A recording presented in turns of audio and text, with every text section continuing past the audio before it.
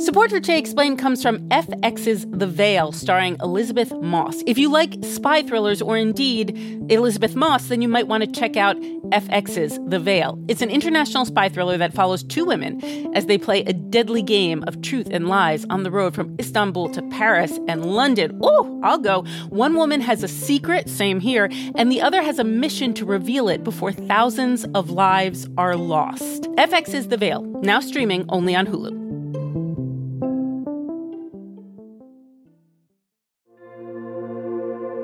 Support for this podcast comes from Planned Parenthood. It's hard to imagine a world where we leave future generations with fewer rights and freedoms. Since the Supreme Court's decision to overturn Roe v. Wade, politicians in nearly every state have introduced bills aimed at blocking people from getting the essential sexual and reproductive care they need, including abortion. Planned Parenthood believes everyone deserves access to care. And with supporters like you, they can reclaim our rights and protect and expand access to abortion care. Visit PlannedParenthood.org/future to learn more and support their cause.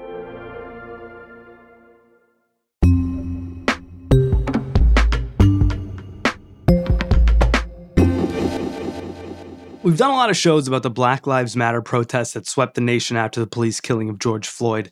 We've talked about how the police responded to protesters in major cities, the protests about the responses to the initial protests in those cities. We've talked about how governments are reforming police in those cities. But one thing we haven't really touched on is how this works in small towns. Small towns where there maybe aren't that many Black people, but that are still grappling with systemic racism. Towns like Bethel, Ohio. Bethel is a town that's about a 45-minute drive from Cincinnati, Ohio.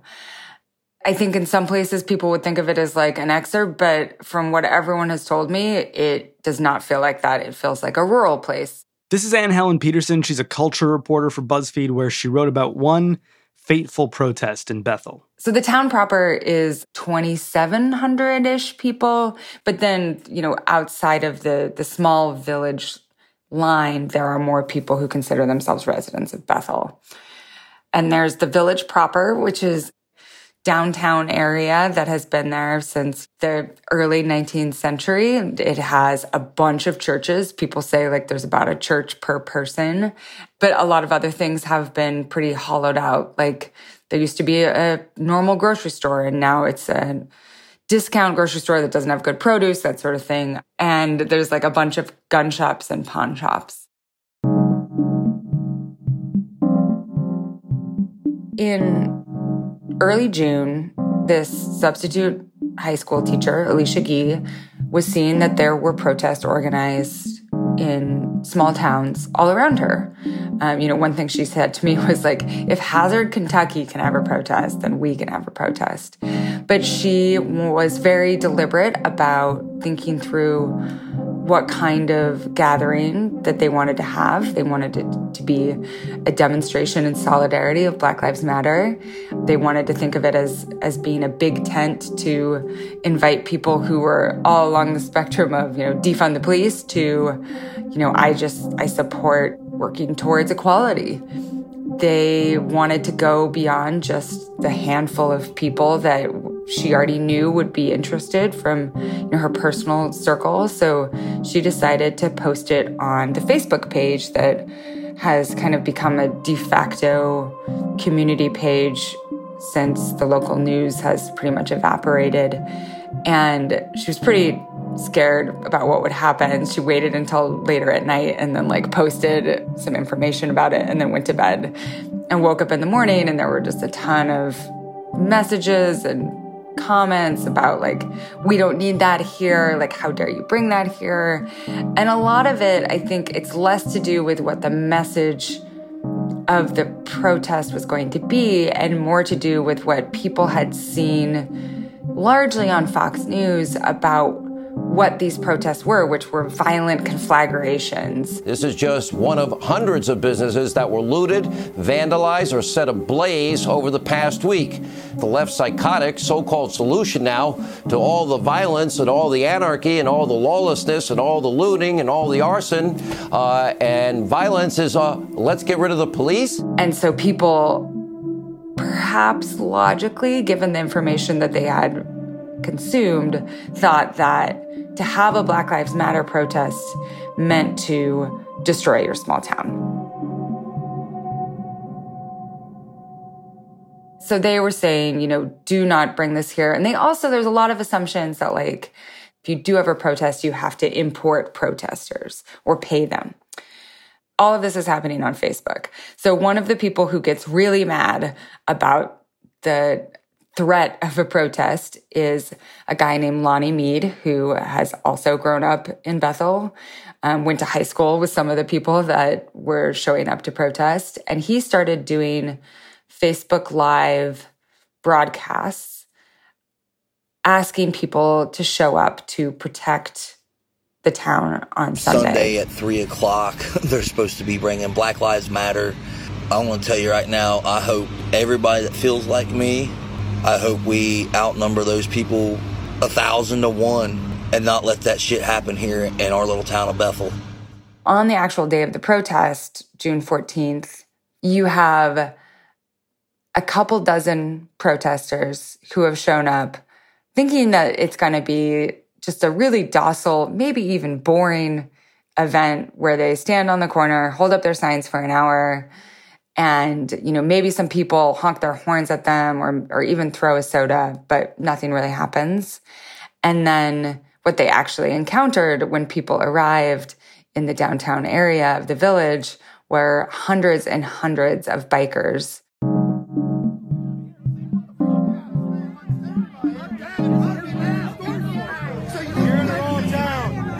Get this on your phone. This ain't Seattle. We're not in a democratic state here. We don't put up with this shit. All lives matter here. This is a motherfucking Republican state. This is a Republican state. So you have, just standing with signs on one side, a couple dozen people, and then you have hundreds of bikers yelling racial slurs, yelling all sorts of nasty things, telling them to go home, ripping up signs on the other. Why are you shaking for? You nervous? Well, you gotta be nervous. A lot of bikers had guns that they were carrying pretty openly, like AR-15s, large guns, handguns.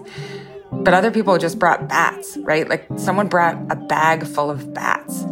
There was anger that, these protesters, they decided to stand their ground. They were like, we are just standing here with our signs. We're not going to leave.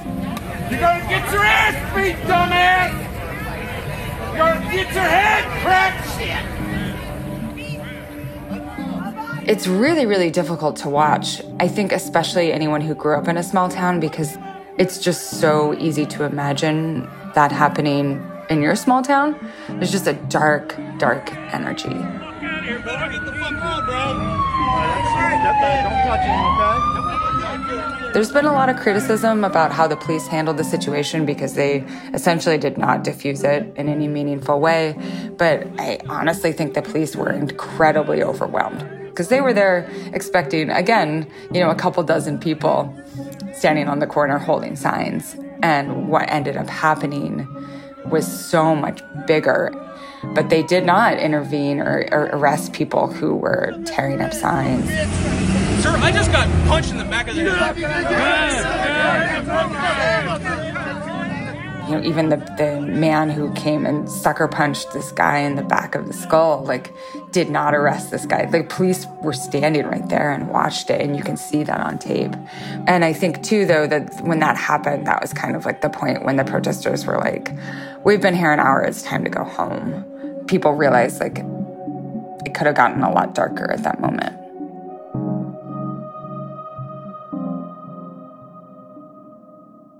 Can you paint a picture of what these protesters looked like? I mean, you hear a lot of racial slurs in the videos, but you don't really see any black people. It's a whole lot of white people, right? That's one of the things that you have to understand. In a lot of these small towns, they've worked hard to center people of color in the community and let them lead and say what matters to them, what the protest should look like, that sort of thing. But there's also a lot of places, and I think Bethel is one of them, where there just aren't a lot of people of color. There actually was a woman who is black who was recording, and she was not there to be part of the protest, I think because she knew she would get menaced. So she actually was on the other side with the counter protesters. And so people started yelling the N-word at her.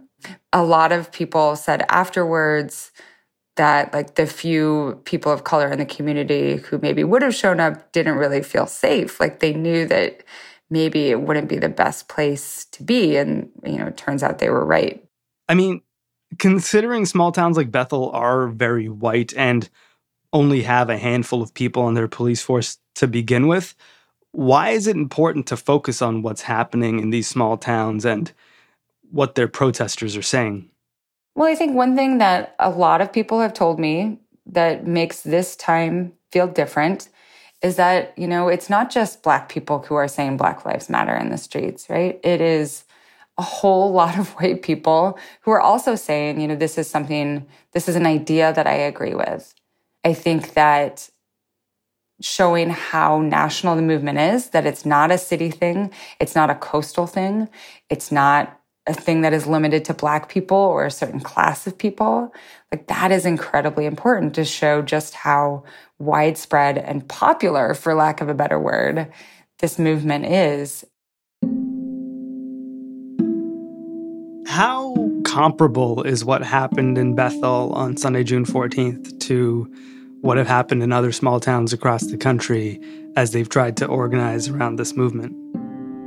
In some ways, incredibly unique in terms of like exactly how many counter-protesters showed up and the confrontation between them. But at the same time, I think that it could have happened in many, many, many different towns. It could have easily happened in my hometown in Lewiston, Idaho, where 1,000 people showed up to protest. But the protest was in a park along the river, and all of the protectors were downtown.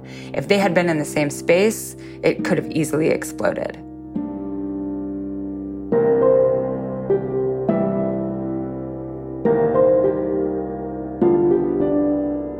After the break, I'll speak to someone who's been trying to bring people together to better understand Black Lives Matter in Bethel. I'm Sean Rameswaram. It's Today Explained.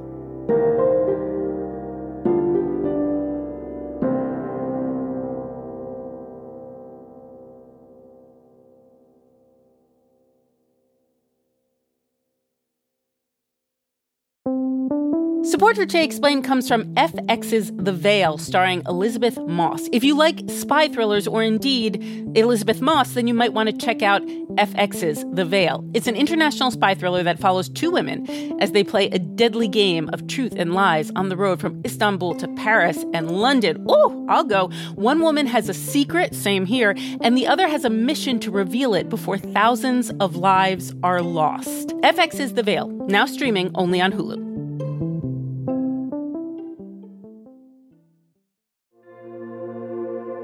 Support for this podcast comes from Planned Parenthood. Your body is your own. That's why Planned Parenthood is committed to ensuring that everyone has the information and resources they need to make their own decisions about their bodies, including abortion care. Today, lawmakers who oppose abortion are challenging Planned Parenthood. Affordable, high-quality basic health care for more than 2 million people is at stake. Planned Parenthood believes that health care is a basic human right. That's why they fight every day to push for common-sense policies that protect our right to control our own bodies. They also work tirelessly to oppose the onslaught of new policies aimed at interfering with personal decisions best left to patients and their doctors. They won't give up, and they won't back down. You can join Planned Parenthood in the fight to help make sure that the next generation can decide their own futures. The organization needs your support now more than ever. With supporters like you, they can reclaim our rights and protect and expand access to abortion care. Visit PlannedParenthood.org/future to learn more and support their cause.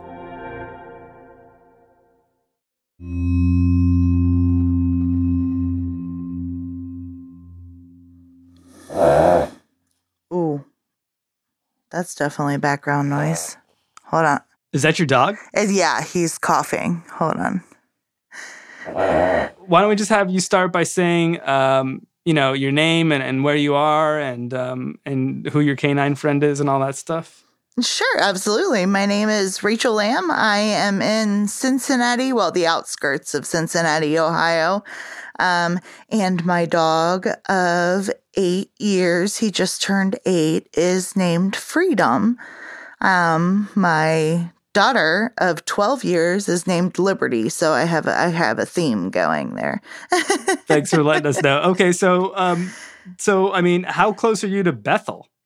Clermont County is kind of an inner working of a bunch of small towns, and Bethel is actually right in between Batavia, where I live now, and New Richmond, where I grew up and went to high school. We intermingle a lot, but we all pretty much know each other and have events together, and Bethel is just kind of a part of my life and always has been. As someone whose whole life is sort of centered around this town, what is your impression of why the protest in Bethel on June 14th went so poorly? Some of the comments that seem to be happening not just from places like Bethel and New Richmond and Batavia here in Clermont County, but from rural America all over the place, you see this attitude of, oh, you better not bring the protests or the looting and the rioting to our town. We'll be ready for you. And that kind of became the country bumpkin mantra, because small town America is not familiar with the language of protests. Just because they don't happen there as often as they do in the big cities, they're not used to them. The two words, riot and protest, got conflated in people's heads. So what did you do? I had planned a barbecue-style sit-down in the park. Like I said, the language of protests, they don't understand. But the language that they do understand is barbecues in the park, community events. You at least have to have coffee and donuts. And that is what Wait a second, at a barbecue, it's coffee and donuts? Yeah. Well, it was daytime. It was morning. It wasn't an evening time dinner. Okay. When we say the word barbecue, that basically just means get together, eat some food. Okay. So we got a bunch of donuts from the donut place in Bethel. We had hot coffee. We had snacks, and we had water, and we had invited anyone who wanted to come. Our idea was that we were just going to sit down and kind of hear why people felt the way they did. There's always some thought process to how this person got to saying all lives matter when people say Black Lives Matter. Why is that so important to you? And then we'll explain why Black Lives Matter is so important to us. The only problem was that Bethel was still in a very raw state because of everything that happened, and I think everyone looked very kind of skeptically on our luring them in with donuts. They thought that it was just going to be another yelling with bullhorns across the street. So what it ended up turning into is a bunch of Black Lives Matter allies talking about how we can have conversations in our family units, in our friend units, at our jobs, if we hear or see racist things happening, to encourage people to start standing up, to start calling out that uncle or grandpa or friend that occasionally says racial slurs. So I think that particular protest on June 14th in Bethel, as almost anyone who sees the video would agree, was sort of exceptional and perhaps got out of hand because of a lot of misinterpretation of what people were coming to Bethel to do that day. I wonder, as someone who sort of initiated the conversations thereafter, what do you think is key to helping people think about what's going on right now in the country in a new way, and not having sort of these hang-ups about what they think Black Lives Matter might be about from, watching Fox News and hearing a lot of talk about Antifa? Here's the thing about small towns. One of the things that I heard so many times over and over again is, you're not from our town. Get out. You're not part of our community. Get out. And when someone said to them, hey, I've lived here 20 years. I'm absolutely a part of this town. The way the tension and the anger just melts away is probably surprising to people, but the small town talking to small town idea, that's what is going to work. It's a simple and obvious solution, but for some reason not used as often as it should be. We've been taught for so many years, if you want to keep your friends, if you want to keep your family, don't talk about, I think it's politics, religion, or money, right? We've been bred to avoid difficult conversations. Have you had personal experience fostering progress by talking and listening to your own family, to your own neighbors in these small towns in Ohio? Absolutely. In my own family unit, my aunt and uncle are very conservative socially. The first time that my partner was a Black man, I had to have a lot of difficult conversations with a lot of my family members that did not believe in interracial dating.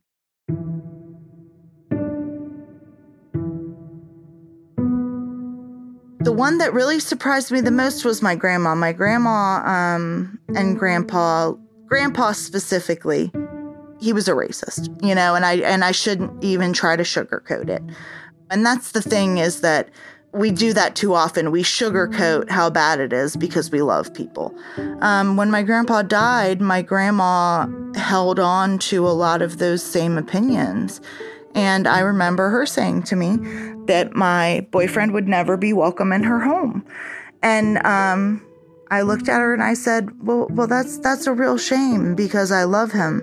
And I would think that you loving me and me loving him, that you would be happy for me. And I walked out on the porch for a while. And within 10 minutes, she came outside crying and said, I do love you. And I am happy for you, and I'm sorry. These old ways are hard to kick, but I'll give it my best if you want to bring him over. And I'm not saying that every conversation would go that easily, obviously, but when you put it out there and you stand up and you tell them that they're wrong, and you tell them in a way that involves, hey, I love you, but what you said was not the right thing to say. Or in friend groups, like, hey man, none of us say that kind of stuff. Why do you have to be like that? Just simple statements like that can hang in a person's brain, and it can really make a big difference in possibly changing their mind.